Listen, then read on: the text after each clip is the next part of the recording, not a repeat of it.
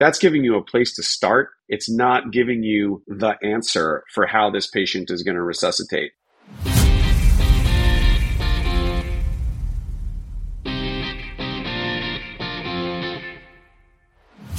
Welcome back to Pediatric. I'm Zach Hodges, a pediatric ICU fellow at UT Southwestern in Dallas. And I'm Alice Shanklin. I'm a critical care fellow at Children's National in Washington, D.C.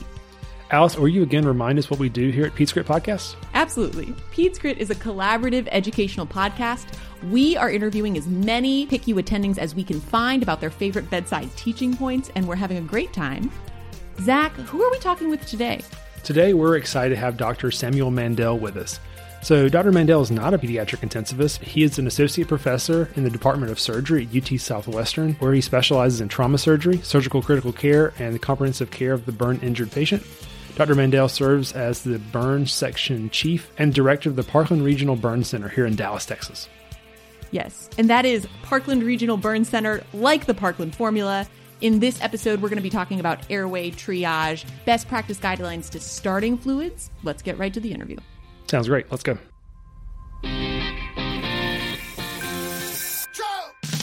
Dr. Mandell, can you tell our listeners a little bit about yourself and what you do, what your role in this burn center is? Certainly. So I am a burn surgeon and a trauma surgeon and a critical care surgeon. And I list all three of those things because I like to combine them in what I do. You know, my background in terms of training is I did both a trauma critical care fellowship and a burn fellowship. And my current role is as medical director of the burn center at Parkland Health and Hospital System. And so I primarily oversee all of the burn care within that burn center, as well as continuing practice in trauma surgery and surgical critical care. Oh, fantastic. Thank you. You're definitely the person to talk to about pediatric burn. Let's get right into our case. So our patient is a 6-year-old male who's rescued from a house fire and brought to the emergency department by ambulance. Upon arrival, he was being supported with a non-rebreathing face mask. On your exam, you see a large burn across his face and his torso and upper extremities. There's also a significant burn on the side of his face, overlying his cheeks and extending to his neck. So to jump into our first question, Sam, how common are pediatric burn injuries and that require critical care? Why is this an important topic for us to discuss today?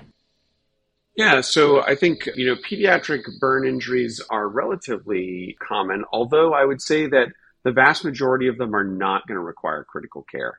So this particular injury would actually be more of an unusual injury for the pediatric population. The most common burn injury in kids by far is scald injuries. And those tend to happen in younger kids up to about age 10. Now, in the adult population, flame burns are by far more common. And we see that transition, as you kind of might expect, right around the teen years. Things transition from more of a scald burn pattern to flame or fire injuries becoming the more common burn injuries. The reason that this is important is that burn injuries that do require critical care are important to recognize. Might not be as obvious as you might think in certain circumstances. And starting that resuscitative care early can really make a difference in terms of having a patient that resuscitates smoothly through their acute burn versus has a rockier course or a more challenging resuscitation. Mm. So identifying these high-risk patients that we can really help and triaging them appropriately early on. Yeah, and really getting the ball rolling in terms of resuscitation, right? So starting that as early as possible, even pre-hospitally, all the way through getting the patient to a burn center. Nice. In addition to sort of the standard ATLS procedures, how do you change your initial evaluation when it's a burn patient? What should we emphasize? What should we never miss? Yeah, so I think you kind of hit the nail right on the head there with ATLS. I think it's really important. And I like that you highlighted that burn patients are trauma patients too.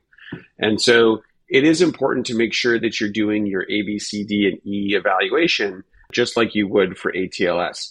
I think what's a little bit different is sometimes the mechanical trauma aspects of it can be ruled out just by history. But I think here's a key way to think about this in terms of the case that you've presented here. So let's say that this child was found outside on the lawn of a 2-story burning house, awake, interactive, and talking to rescuers. Contrast that with a child that's found unresponsive on the front lawn of a 2-story house, right? We don't know whether that child had to jump out of a second-story window, fell out of a second-story window, right? And there are some trauma elements to this that we have to think about. So really important to keep that in mind, do your ABCD evaluations, and take a good history regarding the possible aspects of trauma. I think for burns, everybody knows, I think, from the early medical training that burns need a lot of fluid. But I think it's important to think just about how that should be administered. So where burns does differ from mechanical trauma is what we're doing or what our goals of resuscitation are. If you think about the vascular system, let's say, as a bucket, right? Trauma patients, we have a hole in the bucket. We want to plug the hole, fill the bucket back up. Burn patients, what we're doing is we're turning that bucket basically into a strainer or colander, right? Fluid's leaking everywhere out of these patients. And it takes a while for that to start up, but we have to be replacing the fluid at that same rate that it's leaking out. The challenge here is we don't really know what that is. So if we just start bolusing patients right away, we're going to give them lots of extra fluid. So we want to start early, but be smart about it. And the way that you can do that is by using some standard volumes, say in the field or the emergency department, when that child hits the door. Start your resuscitation off at about 125 milliliters per hour of LR for a young child, less than 6 years old. For an older kid, 6 to 14, start at 250 an hour. Right off the bat, no math involved. You've got your resuscitation going. Now you can do your evaluation for trauma, your ABCDEs, and your resuscitation's already underway. Now we can go back later and start thinking about tailoring that resuscitation. I think that's really helpful to have those round numbers for us to give us a starting point for the fluid resuscitation. And we'll definitely come back to that later in the conversation. The other thing that comes up, I think, a lot, especially in the younger patient population, is IV access to start your fluid resuscitation. Fluid resuscitation, like most, can be done through IOs as well as IVs. So as time starts slipping away, trying to get that IV access, don't forget that IO is a great way to get that underway and gives you time after your resuscitation has started. Just like the PALS algorithm, like we would take care of any other patient in shock. Exactly. Starting it off, it's exactly like that. I think where the difference comes in, remember, is that we're trying to prevent patients from going into hypovolemic shock and burn resuscitation.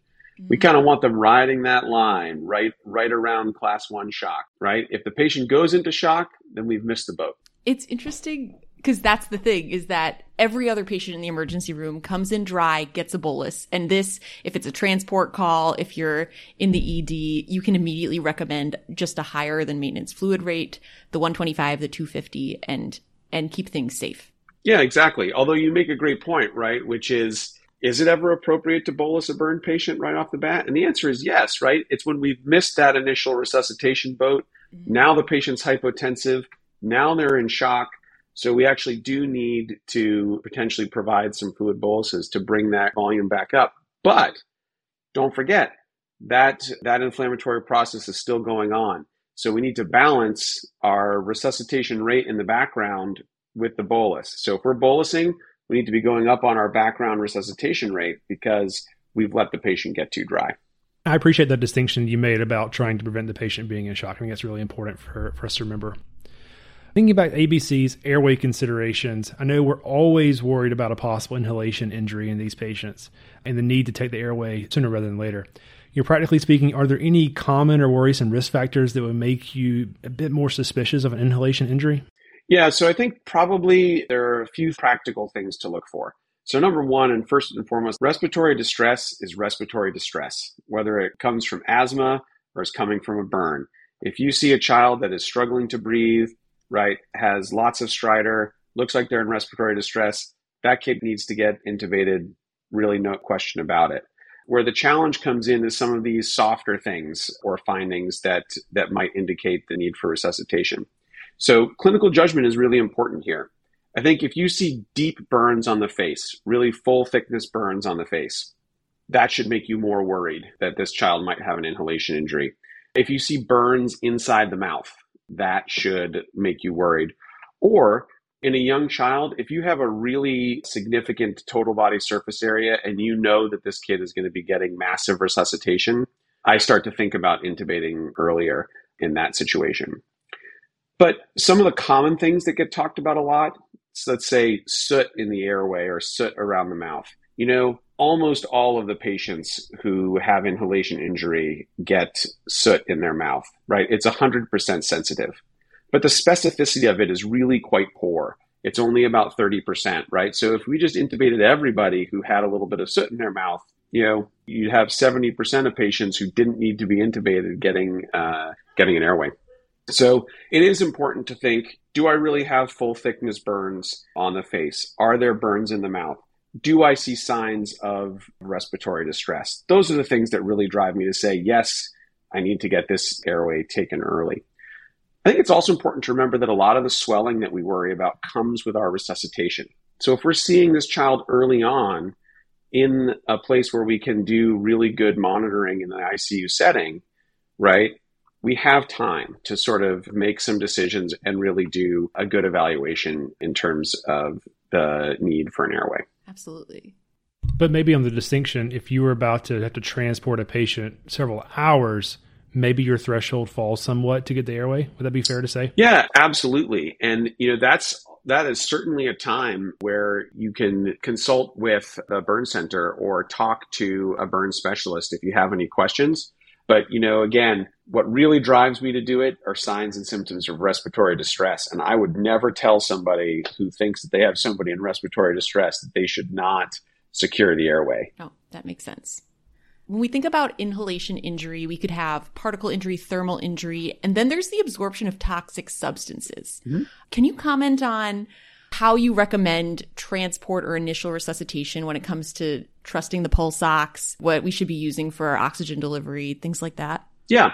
So I think of airway injury in three groups. Above the glottis, right? That's upper airway injury. That's what we were really just talking about, right? The worry about securing the airway because of swelling. Below the glottis, right? So that's particle injury to the lungs mostly, or chemical irritants to the lungs. We're gonna see that usually about 24 hours later, as that starts to develop. And then the third that you mentioned, which is systemic poisoning.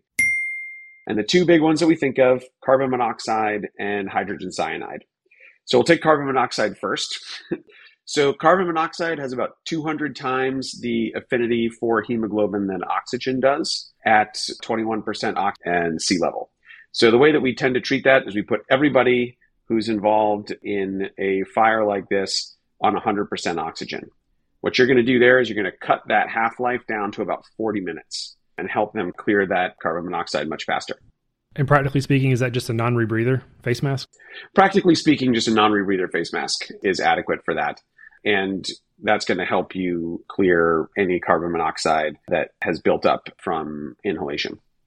So that's sort of the mainstay or the primary treatment for carbon monoxide. In terms of trusting your pulse oximeter, it is true that carbon monoxide bound to hemoglobin will appear red. And so that can mess with pulse oximetry. Although there are much more modern pulse oximeters that can detect multiple wavelengths of red light, and they can actually detect carboxyhemoglobin compared with oxyhemoglobin, though those are really not in widespread use. Most of the time you're going to see regular pulse oximeters, and those can be confused by high levels of carboxyhemoglobin.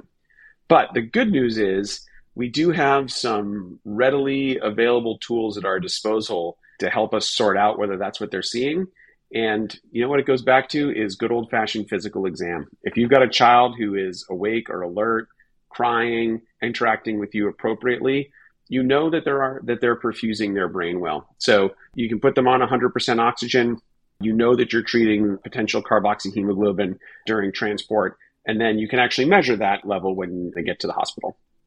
In terms of hydrogen cyanide poisoning, this is a hard one epidemiologically. We don't really know how widespread this is because most of the studies that have looked at the epidemiology of it really have looked at people who don't survive.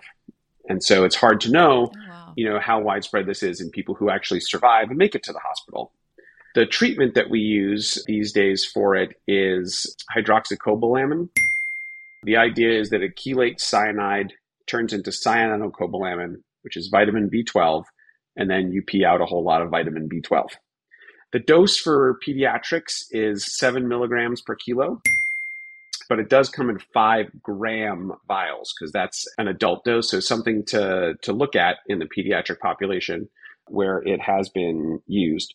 Who should get that? I really reserve the treatment with that for kids who are unresponsive or have altered mental status, or kids who had CPR or a history of cardiac arrest in the fire. Outside of that, I really don't use it routinely just because you were near a fire or in a closed space fire. I don't think that's enough. Remember, cyanide is a highly toxic substance. It basically shuts down cellular respiration. And so to treat it empirically is important, but you should be seeing signs and symptoms like altered mental status, true hypoxemia, elevated lactate before you need to give it. Oh, so really the answer to the question, why did this child arrest or why are they not waking up? Exactly. I think it's really helpful hearing how you use your physical exam to kind of risk stratify these patients. So, the patient who's alert and interactive talking with you, they're probably not terribly poisoned. Go ahead and empirically treat them for any kind of carbon monoxide exposure with 100% oxygen, and then reserve your cyanide treatment for those more critically ill patients. Is there clinically ever any reason, say you have one of these more severe cases, is there ever any reason to evaluate them for cyanide toxicity, to send off a level, so to speak, if that's even what's done?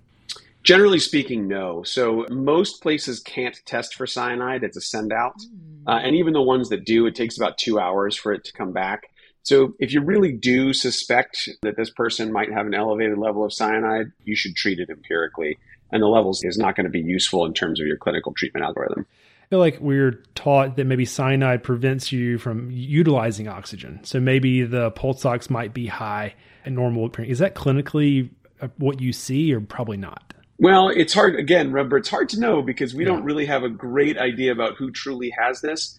But the pulse ox, right? The pulse ox is measuring oxygen saturated hemoglobin.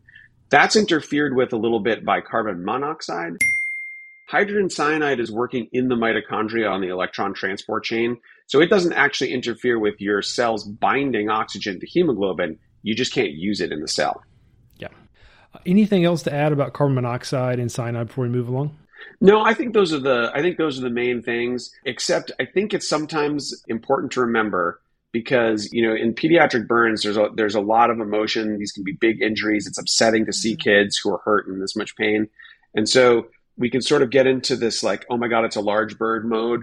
Just remember that if it's a big scald, they don't have these things, right? Scald burns don't in general create carbon monoxide, right? They're not going to have hydrogen cyanide. So really remember what your mechanism is when you're seeing these patients. And that makes plenty of sense. Carbon needs to combust for those chemicals to come out. Yeah. And this is not something that we thought of asking earlier, but hyperbaric chambers, is that something that's fallen out of favor, or what is the role that you see? Not fallen. I don't think it's fair to say it's fallen out of favor. I think we don't use it a lot in acute burns. One, because they have the concomitant burn injury and the resuscitation. And two is it's not always available in places that have burn care. I think where you do see it used is in what I would call pure carbon monoxide injury. So if you have somebody who is either, say, trapped in a closed space with an engine or a heater, those sorts of things, and those patients have elevated carboxyhemoglobin levels, they may benefit in terms of some of the long-term neurologic outcomes from hyperbaric oxygen therapy. I would put it more in that category. Somebody who has a big burn and other injuries is going to have more to deal with in terms of resuscitation, so it's not used commonly there. So let's come back to that cardiovascular part of the resuscitation, the fluid resuscitation part of a burn injury. Will you remind us, why do patients, especially pediatric patients, have such a high fluid requirement, those that are burned, compared to our other sick patients? Yeah, so it really comes down to the inflammatory response to the injury. So burn patients have a very, very large inflammatory response. And once it gets up to about really 15% for young children, 20% for older children and adults, that inflammatory response becomes systemic and somewhat overwhelming. And so what is going to happen as inflammatory mediators are released is you have increased capillary leak. You start to lose fluid. You have a reduction in terms of the integrity of the capillary membrane. So After a few hours, you will actually start to get loss of plasma proteins into the interstitium too. So you lose your oncotic gradient as well as some of your osmotic gradient. And then there is also a reduction in cardiac output early on in the acute phase of burns.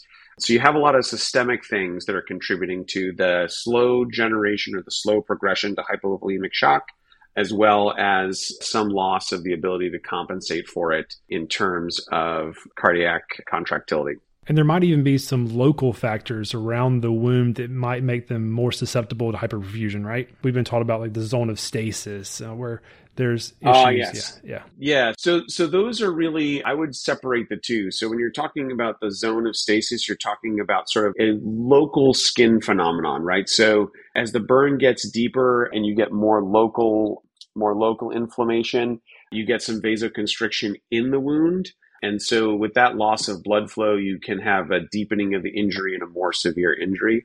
It's a little bit separate from what's happening systemically. So you can have both the zone of stasis that we would talk about in a cutaneous wound, but also systemically have this capillary leak and loss of oncotic gradient. In fact, that swelling, right, that capillary leak can impact things like the zone of stasis or skin perfusion, because as you lose fluid into the interstitium and you swell, that's going to increase the pressure on those capillaries in the skin and decrease perfusion to the skin as well.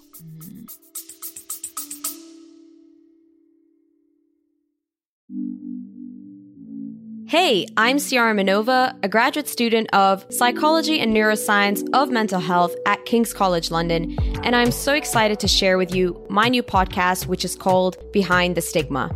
Every other week, I will be mainly talking to the podcast clinical psychologists, clinicians, researchers, educators in the field, you name it, basically people that I find so inspiring and that will help us understand the latest research, concepts, but also complexities and controversies surrounding mental health. These are going to be some great discussions and a peek into the fascinating world of psychology, neuroscience, and psychiatry.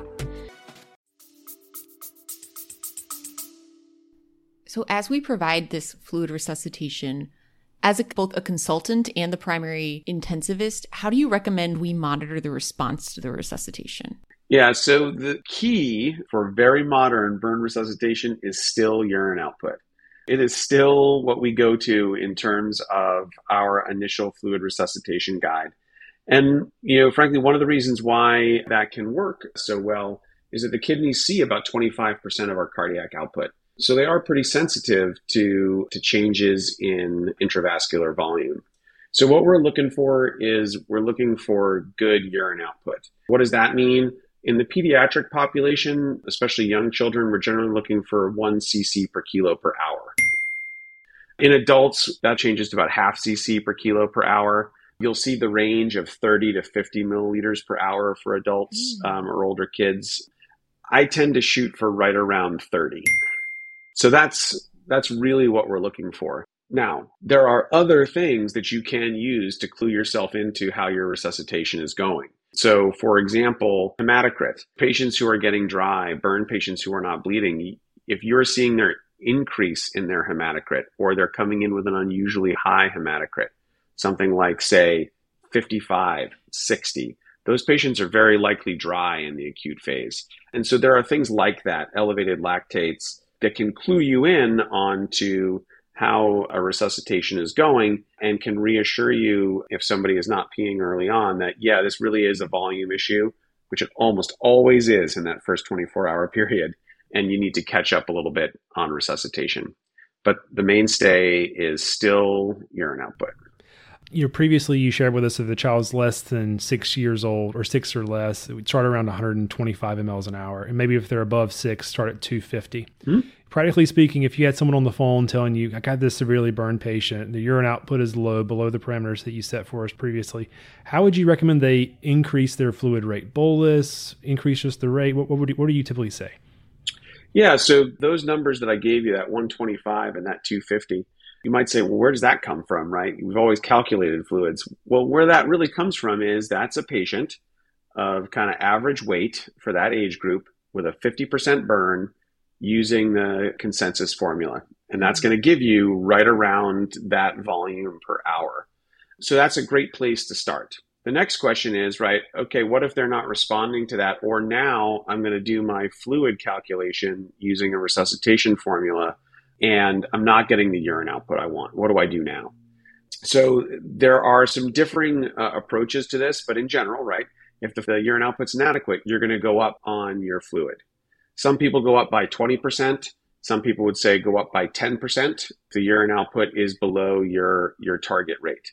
Early on in the resuscitation, in those first few hours, I tend to be a little bit more aggressive about getting people to a rate where their urine output is adequate. I'm going to tend to go up by about 20% in terms of my fluid rate. Boluses, I still reserve for patients who are hypotensive or who have shown signs of shock or hypoperfusion. And if I do it, remember, you got to increase the rate also. Because if you're getting into shock, it's because your hourly rate's inadequate. So you have to both bolus and go up on the rate. Otherwise, when an hour goes by, you might be right back in the same situation. And every time you're bolusing, right, we know we're giving some excess fluid that's going to leak out. And so we want to make sure we're as tailored as possible in terms of the overall volume that we're giving, especially in young children. Is this all crystalloid that you're giving, or at what point do you start thinking about adding other types of fluid, albumin, FFP? Yeah, good question. So initially it is crystalloid. Most books and places will tell you that it's lactated ringers. The reason for that is the electrolyte component is more similar to human plasma. Could you use plasmolite? Yes. Normal saline is not ideal because of the high levels of sodium and chloride. So you can get metabolic acidosis because we're giving these huge volumes of fluid. But if it's all you have, this comes up in the pre-hospital setting. If it's all you have, it's fine to use in the short term until you can switch over to LR. Albumin, where does that fit in? Many places will use albumin as a rescue strategy. If patients are getting up to about 2 times what their predicted fluid rate would be by a resuscitation formula, they'll add albumin in. That's what we do right around these 6 to 8 hours. If somebody is on high levels of fluid, twice what would be predicted, adding in albumin up to, say, a third of their resuscitation rate is done. Some centers use albumin earlier.